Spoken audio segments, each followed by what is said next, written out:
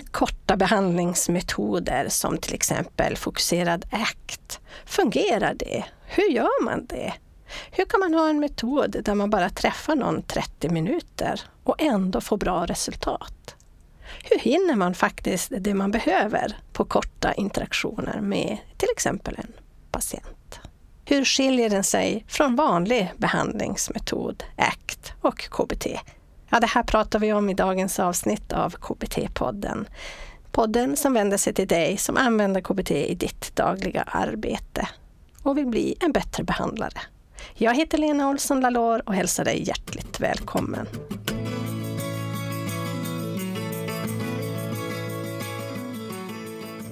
Då var vi framme vid avsnitt 214 och idag är det fredag den 13 augusti när jag spelar in det här introt. Jag heter Lena Olsson Lalor och är legitimerad psykoterapeut och handledare och lärare i psykoterapi. Och podden vänder sig till dig som vill bli en bättre behandlare, precis som jag själv vill bli förstås. Själva intervjun idag handlar om fokuserad ACT, FACT. Och jag har intervjuat Thomas Gustafsson som är psykolog och jobbar på en privat psykiatrisk mottagning i Malmö. Jobbar också på behandlingshem bland annat med självskadande tjejer. Han är ju också författare. Boktipsen, alltså då Thomas böcker bland annat, lägger jag i poddbloggen som du kan hitta på blienbattrebehandlare.se/214. Och där kan du också hitta andra länkar och smått och gott, bland annat då länkar till andra avsnitt som har med det här att göra. Du kan få nys där om till exempel andra ACT-avsnitt. Och vi har ju avsnitt för grunderna och teorierna och arbetssättet, metaforer, perspektivtagande och mycket annat. Så gå in och kika där på blienbattrebehandlare.se/214. Ja, höstterminen har startat här på Bli en bättre behandlare i alla fall. Jag vet inte hur det ser ut för dig, men det är ju fortfarande härligt ute. Vi preppar då inför hösten. Och just nu spelar vi in en gratiskurs, lär dig använda KBT i din yrkesroll. Och den gör vi egentligen för att vi tycker att alla kan få använda KBT. Och se skillnad mellan att vara terapeut och att använda KBT. Så alla kan ta del av hur man lär sig förstå mänskligt beteende och hur man kan stödja någon i sin beteendeförändring. För vi får många förfrågningar just där. Ska jag måste gå grundläggande psykoterapeutisk utbildning? Och det behöver man ju inte om man inte vill bli terapeut. Så man kan ju vilja lära sig KBT och förstå det här mänskliga beteendet även om man är socionom eller om man jobbar som chef och vill hjälpa sina medarbetare till en ökad utveckling. Eller om jag jobbar i skolan som lärare och pedagog. Hur jag kan hjälpa någon att motivera sig till förändring eller bara förstärkningsscheman. Så det är vad vi håller på med just nu. Så jag ska fortsätta sitta i studion hela dagen faktiskt. Då ska jag inte låta dig vänta längre på ditt guldkorn av avsnitt 114 med Thomas Gustafsson. Vad är fokuserad ACT? Och det här är då första delen. Mycket nöje. Men jag skulle säga att FACT är egentligen, det är inte en väsensskild sak från ACT i den bemärkelsen. Nej. Utan jag brukar tänka att den kanske är snarare ett destillat.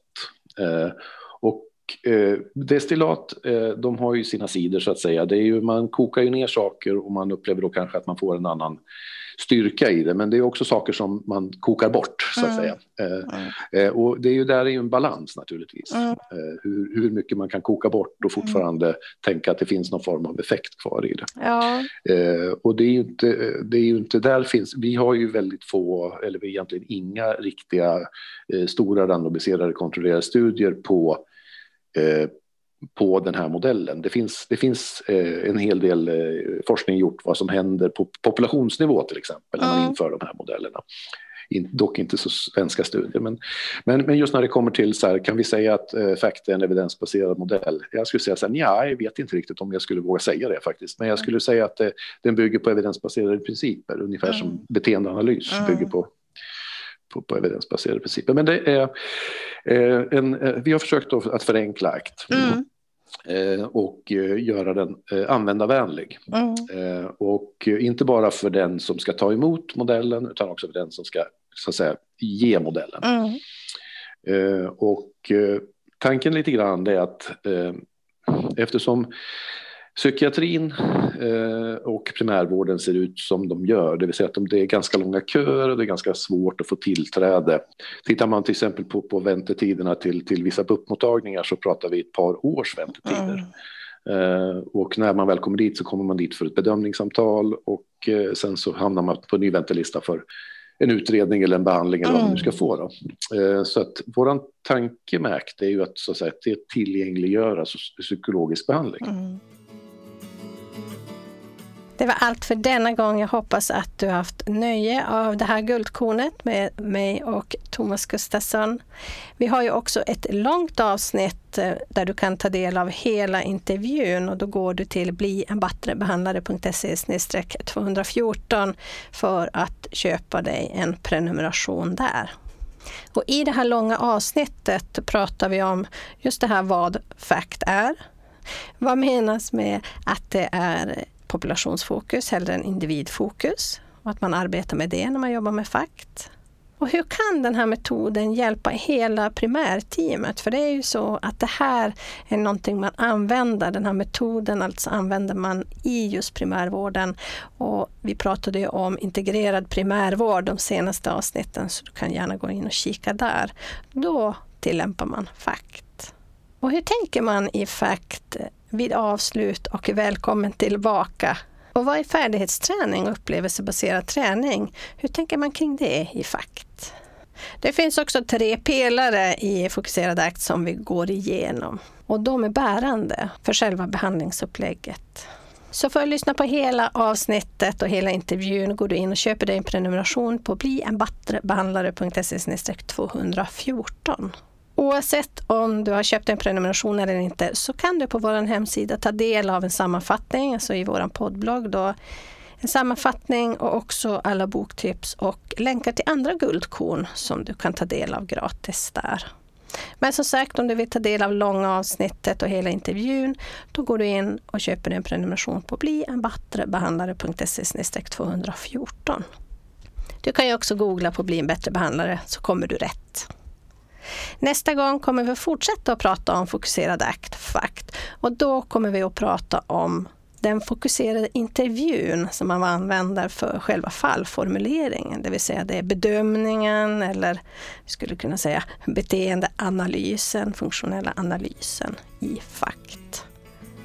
Så jag hoppas att du har lust och möjlighet att hänga på då. Tills dess så önskar jag och Techmillan dig ett gott levande. Hej så länge!